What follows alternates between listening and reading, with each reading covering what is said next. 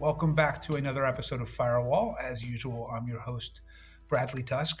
With me today is someone that our listeners are already familiar with, Michael Eisenberg. Michael is the principal at a VC fund in Tel Aviv called Aleph, but I think more familiar to our listeners.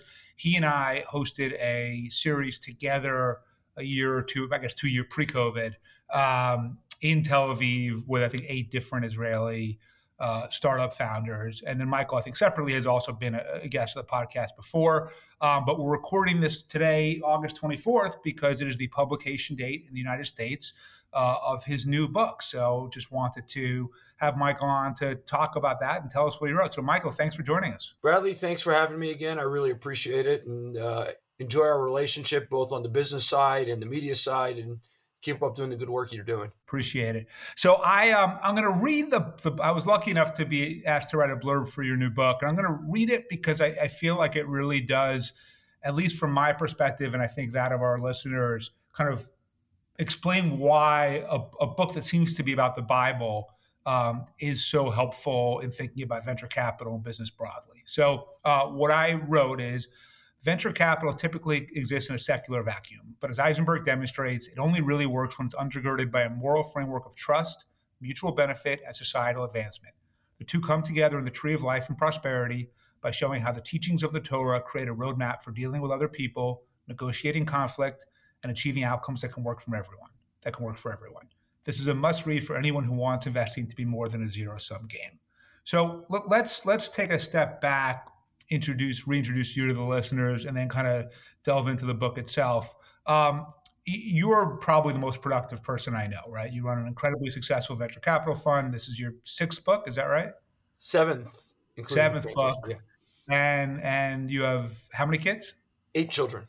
8 children, right? So 7 books, 8 kids, and 1 extremely successful venture capital fund. So I'm sure you get asked this all the time, but how do you do it? What's the secret? Married well, married young. My wife is amazing, and has been my partner in all these things. And I guess I don't have too many hobbies, and I'm not good at many things. My children laugh that I'm tone deaf and I'm somewhat uncoordinated in dancing, so I have a limited number of hobbies. And one of the things I've been saying recently is, the truth is, I guess I only know how to do one thing, which is write. I write books and I write checks from the fund, and it keeps me focused on what I can do. Oh, and you're also very involved in different philanthropic causes in Israel as well. So yeah. I'm not totally sure that that's all that. So, okay, but let's put the modesty aside for a second and just stipulate that you get more done than the average person. And I'll say it's that you don't have to. What are the kinds of things that you think you do that allow you to be productive that other people could learn from? I'm a little bit of an insomniac as part of it, although I'm trying to get more sleep. Keith Rabois persuaded me that I need more sleep. And I have a kind of a schedule almost to my day, but a little, so I every morning I get up and I write. And so. What time do you get up? Somewhere between 5 and 6. First thing you do is you start writing. Have some coffee, or you just start writing? No, I don't have coffee because I don't eat or drink before I go pray. And so my day is regimented around going to synagogue and praying on some level. So that only is at 6. So if I'm up before that, I start writing then. And if I'm not, I'll start writing right after synagogue. And I think that regimenting of the day around the 3 prayers of the day is helpful, and kind of, putting demarcations in the day. And so I try to write early in the morning to make sure I do that. And before I started writing, I would study the Torah or Bible in the morning. And I try very hard to not waste extra time. So you'll notice my emails are short. And I try to keep meetings, to the time they need rather than letting them run over. And just try to be as efficient as possible. I think the only thing we have in this world is time, and it's more valuable than anything. And so I treasure it. I had a rabbi in the 9th grade, and he and I didn't get along very well, for what it's worth. He once told my dad that I was the biggest waste of potential he'd ever seen. And but he taught me a critical lesson, actually. It's literally the one thing I took out of an entire year of study in his class in the 9th grade. He said there was never more accurate an English expression than killing time, because once it's past, it's dead, it's gone forever. And I think that's really true. And some people talk about putting a price tag on time, but I just think that that state of mind, that time wasted is time gone, is important. What's the way that your time gets wasted the most by other people that really frustrates you? That's a really great, hard question. Things that people can do on their own, but they ask you to do them. I'm always happy to do things for other people, but if you can do it yourself, go do it. And I think that creates self-efficacy also. So there's value in that. Yeah. That's probably more than anything. All right, that makes sense. So let's pivot to the book. So Tree of Life and Prosperity comes out today in the U.S. What made you decide to write it? It almost feels like it's the kind of thing that was maybe in your head for a long time and kind of develop. As a reader, I kind of imagined it being the thing that, like, over the course of a career, these things kept occurring to you, and then finally you decided, hey, let me put it all together into kind of a cohesive narrative. Is that right, or did you just pop it right out? No, that's 100% right. It's actually the convergence of two things over the course of a career in venture capital and over the course of discussions about the weekly Torah portion at our Sabbath table with our kids. And, inevitably everybody brings their own glasses when you look at any text. And so, my portal onto texts is my own baggage, which is technology, innovation, economics, investments. Much like other commentaries had whatever baggage they had over time, whether it was Isaac Donna Barbanel, who was, the finance minister of Spain and Portugal, but was thrown out of Spain in 1492 in the Inquisition, and he hated the monarchy for it. Or Rabbi Abraham Ibn Ezra, who was poor and, viewed the Bible through that lens as well. And so, that was my lens, and it started as Sabbath table conversation, and I wrote notes after the Sabbath because I don't write on the Sabbath. And then the notes accumulated, and I found I had this enormous Google document of hundreds of pages of notes just from discussing things at the table. So I decided one year, probably, I think 6 or 7 years ago, to send them out as weekly missives on WhatsApps. And they were 6 to 8 pages a week to a group of about 140 people. And one of the people said to me, "You ought to turn this into a book." And so I did first in Hebrew, and then the book in Hebrew was fascinating. It taught me a lesson. It was picked up by people of all stripes, tech CEOs and investors and religious people and secular people and ultra Orthodox, and it touched people in different ways. And then I got called by Adam Bellow, who was my editor of the English book, and said, "Hey, I'd like to do this in English." And so we translated it into English and then adapted it. It required significant adaptation to English to make it more accessible. And both my editors, Rabbi Amit Miskav, who's also an economist who did the Hebrew editing work, and Adam Bellow, who did the English editing work, made this book readable. And it definitely is. I read it. It's funny. You sent me a PDF, and I get up like you really early, and I just started kind of glancing at it one morning. I don't know, it was maybe 5:30. And I literally didn't really look up, I think, other than once to email you in the middle to tell you how much I was enjoying it, till 4 hours later when I was done with it. So yeah, I think that works. The thing that really captured me in the book is the underlying argument you make that not only do you need a moral framework to be successful at business, but that a lot of those lessons can be found in the Bible, and the Bible teaches you how to have outcomes that potentially work for everyone, rather than this very kind of Trumpian zero-sum game, approach to life. Yeah. So when I released the Hebrew book, a rabbi in Jerusalem named Rabbi Benny Lau, and I were discussing the book on a panel, and he said, someone asked him, "What'd you learn from the book?" And he said, "I learned that people haven't changed in 4,000 years." And we spend most of our day working. Economics and business is at the center of our lives, just as it was 4,000 years ago. And so if the Bible is talking about real people or real problems, whether people are allegories or historical, it doesn't matter. It's relevant to today. And the Bible's had more unique users than Google and Facebook combined over history. And you see today, and this has been really interesting to me, timeless wisdom matters in chaotic times, and we're living in chaotic times. And so let's talk about 2 points of that. And you mentioned one of them. Let's talk about, the wealth gap on some level, but it's not just the wealth gap. It's how we think about this. And so Abraham, who was a well-to-do guy, the Torah, the Bible says about him that he comes with a lot of property, goods, gold, silver, when he travels to the land of Canaan, the land of Israel. But it also tells us something else. He brings with him his wife and 70 people, plus one other person who's his nephew, Lot. And we know one thing about his nephew, and that he's an orphan.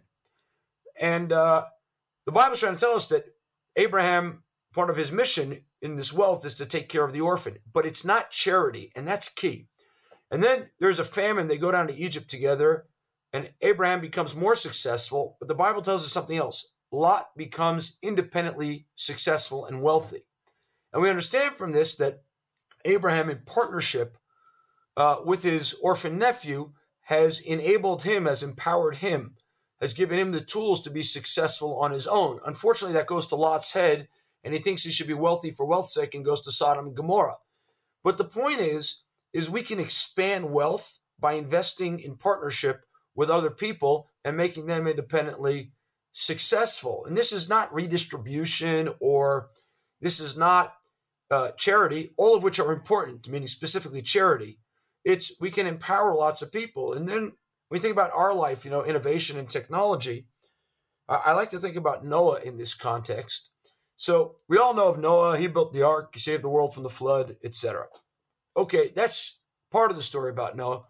But actually, Noah, the bookends of Noah's life is he was an innovator. First, he invented the plow, and then he invented fermentation, creating wine. And wine was actually the water of the ancients because it was clean due to the alcohol, and water was brackish. And so Noah invents the plow, and there's the first era of abundance in the world during the time of Noah. And we live today in an era of abundance. But the era of abundance then led to moral turpitude and licentious behavior, and people taking advantage of others, and an erosion of trust in society. The Torah uses the term Hamas, which doesn't mean the terrorist organization in Gaza there. It means stealing a little bit here and a little bit there until trust gets eroded. And so that era of abundance, which came from Noah's invention of the plow, because it was not undergirded or supported by timeless values, went corrupt. And the same thing happened when he invented fermentation and wine. Wine gladdens the heart. It can be used for water, but instead Noah drank himself to a drunken stupor and was abused by his son Ham, sexually abused. And so what the Bible is telling us is innovation can be used to create abundance, can impel the world forward. It should and needs to propel the world forward, and we need it. But at the same time, if it doesn't have timeless value associated with it, it will corrupt the world. And so I think these timeless principles in the current time now of AI, synthetic biology, autonomous vehicles, all these new amazing innovations that we need and must have, need to be undergirded by timeless principles. And someone I think we both know, Balaji Srinivasan, said about the book, it's kind of wisdom of ancients for moderns, and we need that wisdom. So tell me, you're at your office in Tel Aviv, an entrepreneur is pitching you on a new startup, and you're paying attention, asking questions, and doing all the normal pattern recognition stuff that we VCs tend to do. How and when do these lessons kind of seep back into the questions you're asking, the decisions you're making, the investments you're prioritizing, everything else? So a few things here. Number one, I believe, and I say this in the book, that in the 21st century, due to a lot of factors, including transparency, consumer preference, and other things, there is businesses that are built and their business model is aligned with values and principles will be more successful in the 21st century. We were both investors, and I'm still a large shareholder in Lemonade. Lemonade fundamentally transformed insurance from a business model that was antagonistic. The insurance companies made money when you in your greatest time of need had your claim rejected, to an aligned business where Lemonade just takes money for running the premium pool. Those businesses grow faster and are more successful in the 21st century because they're supported and undergirded by principles and fundamentally aligned. And so I believe when these entrepreneurs walk in, if they don't have a business that is aligned with fundamental timeless principles, they'll actually be undermined over time in the 21st century. I'll give you two examples of this. I got asked last night on a panel for the book launch, where was a case where these principles leaded me to make a really difficult choice. So I saw a really amazing business from a profit perspective. And the business has done well. It's worth many, many billions of dollars today. But when I did due diligence on it, I found out that most of their customers lost money. And that just kind of felt to me, kind of not right, given what I said about Abraham and Lot before. We should empower people to make more money, not have a business where most of our customers lose money. And so I passed and definitely gave up on a lot of riches there. And I actually haven't invested in China. And I don't invest in funds whose primary business is investing in China. And I've invested in a fair number of funds. And that's been a choice I made because of something really important, and that is freedom is fundamental for capitalism. When I say capitalism, I don't mean just a system of the economy. I mean the right to own private property. And so the Exodus teaches us that so long as the people of Israel were enslaved in Egypt, they owned nothing. And things like private property and even the commandment, thou shalt not covet, don't come into existence until after the Exodus. You can't covet anything if it doesn't belong to the other person. And if you have no freedom, they have no ownership. So there's no point of thou shalt not covet in Egypt. And I kind of view China as, you may think you own that share of stock. You don't really. And so when Ant.com's IPO was canceled, it didn't shock me, actually. And by the way, on the balance sheet, I probably lost money over time. Way smarter people than me have probably made a lot of money in China. But it's not something I want to do from a values perspective. And I think over the long term, that will show up as a good decision. So do your LPs kind of know that you take this approach? Did they read the book? And if so, does anyone ever object to it and just say, hey, Michael, I'm investing in you to get the highest returns I possibly can? That's your job. Hey, I'm investing in me to get the highest returns I can too, by the way. And I'm a large LP in my own fund. But still, does anyone complain? And even my LPs have tweeted out the book. And I think fundamentally, this is the best way to make money in the 21st century.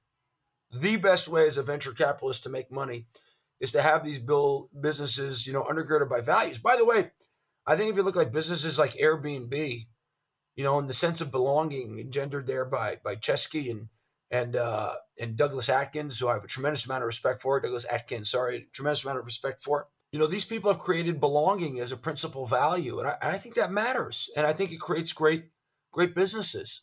What do you think about ESG funds? Because you could argue that if you take the lessons of your book and apply them rigorously, there's almost no need for an ESG fund. And arguably, it actually divides what you're saying is the best approach, which is to have a moral framework to your investing and try to make as much money as possible doing. Yeah. So this is not impact investing, which is they call double bottom line, where I'm sacrificing profits. I'm not sacrificing profits. I want to make the most money possible for my LPs. They deserve that.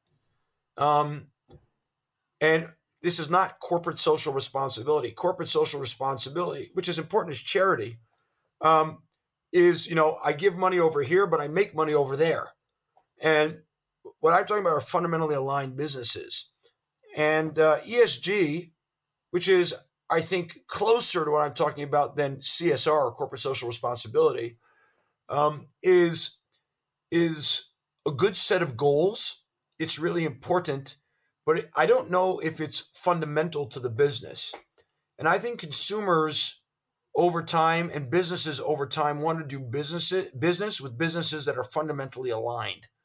And I think that's why it's a good investment strategy.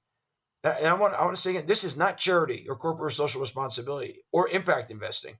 It's the contrary. We can build large businesses like this. People identify. I actually saw a company today in the coffee business, and I'm not sure it's an investment for our fund, but fundamental to the business is not ESG, but they've managed to get rid of all of the capsules that you find in all these coffee machines that are really environmentally polluting pretty significantly. And a lot of the coffee supply chain, which is also polluting because of the packaging. And I think people are going to want to buy this product. And by the way, it's a B2B product because it provides transparency in the supply chain and it gets rid of the need for these capsules. And I think these guys are really onto something. And it's kind of fundamentally aligned. So do you feel, the venture world tends to be very secular, right? And it's almost not cool in tech to say that you're religious. But are there investors like you that you can think of who really are guided by their faith, and that shapes their investment decisions? And if so, what are the returns like? I have no idea what anybody's returns are like, but Fair enough.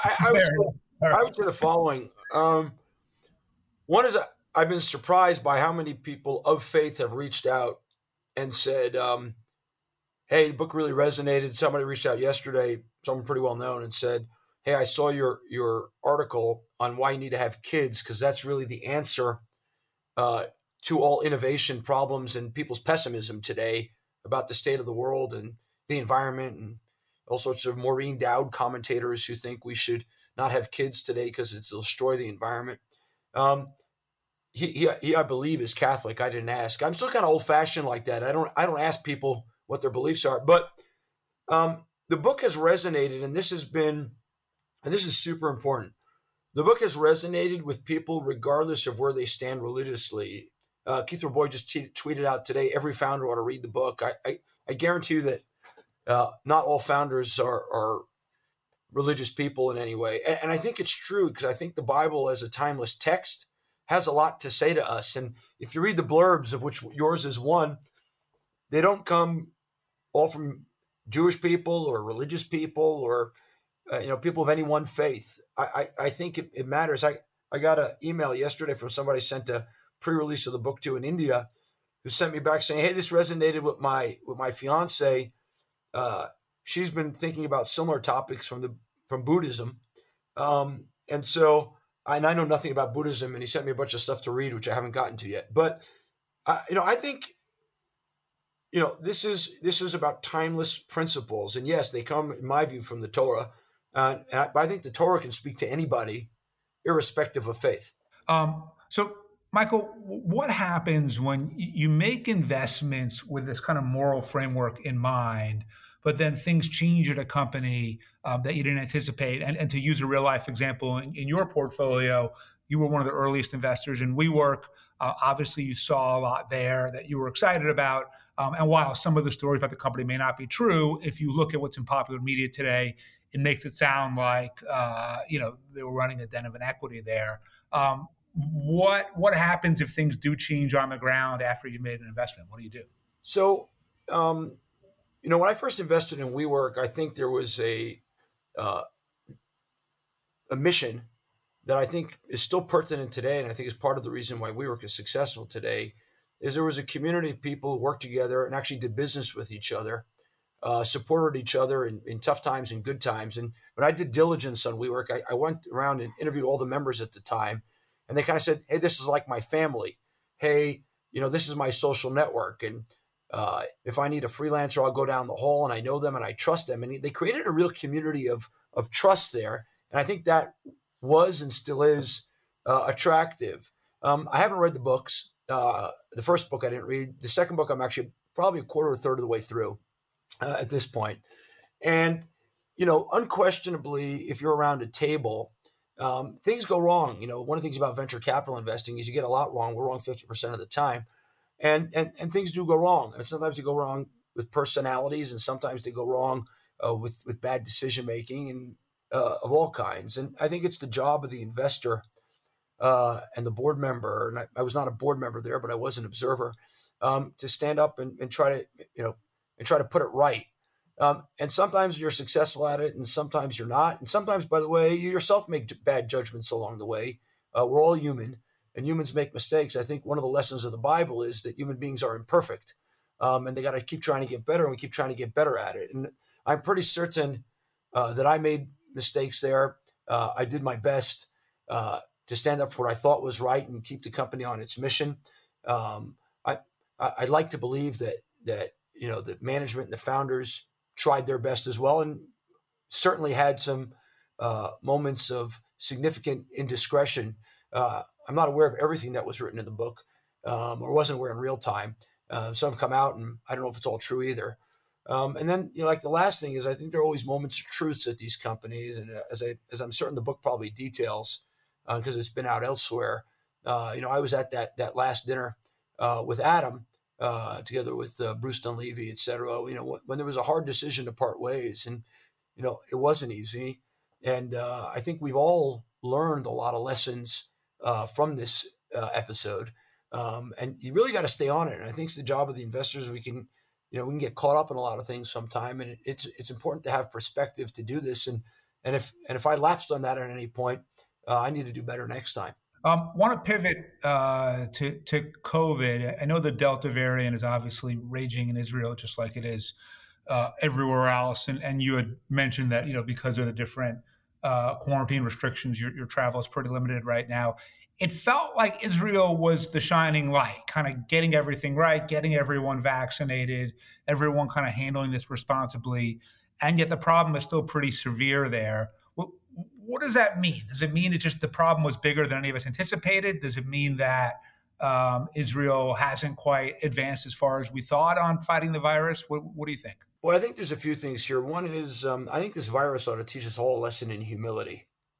Um, you know, this is kind of my view on, innovation is amazing. And the vaccine, by the way, is saving lives, and everyone should go get vaccinated. It's really, really, really saving lives. And I myself have gotten the third booster shot, and, the data is irrefutable that it helps, at least against the current variants that are out there. And there doesn't seem to be much difference between the Delta or the other variants in that regard.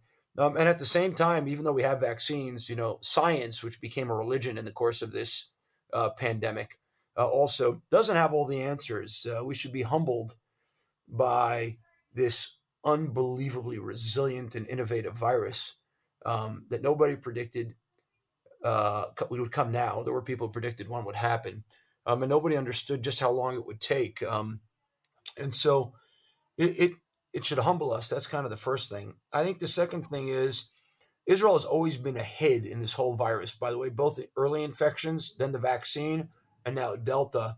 I'm really worried about the Delta ripping through the U.S. right now and other Western countries. And it's we'd like to believe it's not changing people, but I think it is. People are scared, people are lonely, people are fearful, and there is a lot of people have lost their jobs, and I think we're learning that, and we're not done yet with this. I unfortunately won a friendly wager with one of my best friends. I told him that by this high holiday season, we would not be back normally in synagogues. And unfortunately, I'm going to win that bet. I made that bet 15 months ago.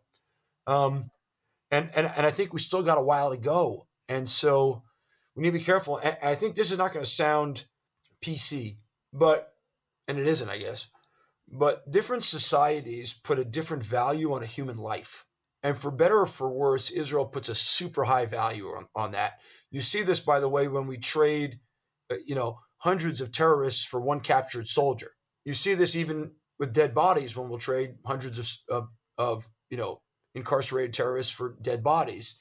And same in the pandemic. And so the response here is pretty rigid. But like other places, we also have a lot of unvaccinated people, and people are tired of the pandemic and out doing their thing, whether it's weddings or concerts or soccer games or large gatherings or synagogues or churches. People are out and they're tired, and I get it. It's human nature, and we kind of as a society need to make a decision as to what sacrifice we're willing to make to live life right now. But nobody's been explicit about that, and I think we need to be.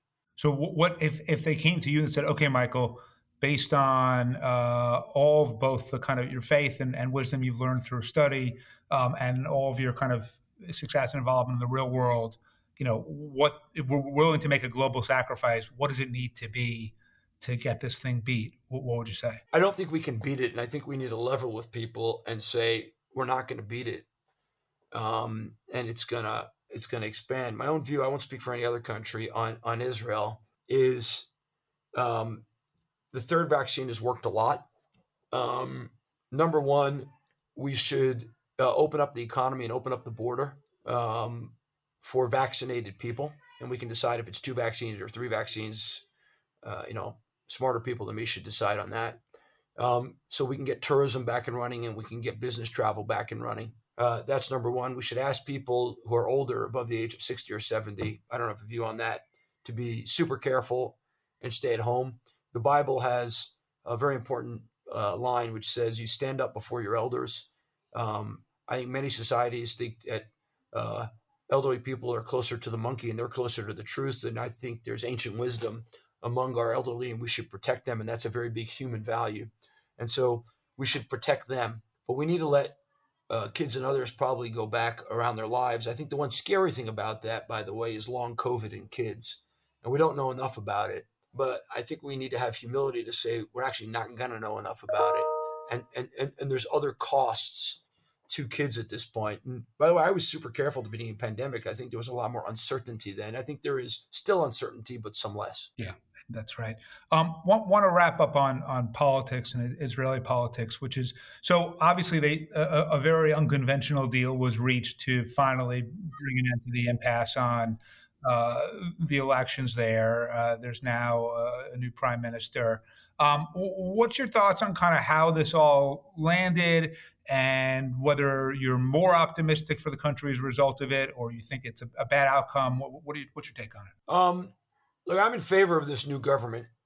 I think we needed a change more than anything. 3 or 4 years ago, I gave an interview in one of the Israeli papers where I said, let's say that Netanyahu did a really, really good job, but he had an expiry date on him and it's long past overdue. And we needed a new government and we needed a change of blood. Too many people sitting in office for too long is bad for democracy. It's bad for innovation. It's bad for freedom. And it's bad for the economy and bad for society. And so we needed a change. And I think that change is important. I like the fact that we have a young prime minister in there now. He'll shake a few things up. And I think a lot of the new ministers have come to work. That having been said, there's a lot to do right now in a very chaotic time. With Iran marching towards a bomb. I don't underestimate what happened in Afghanistan and the Belt and Road Initiative between China, Afghanistan, which could reach Iran. And I think Hamas and Hezbollah and ISIS are emboldened by what happened in Afghanistan, and that's tricky.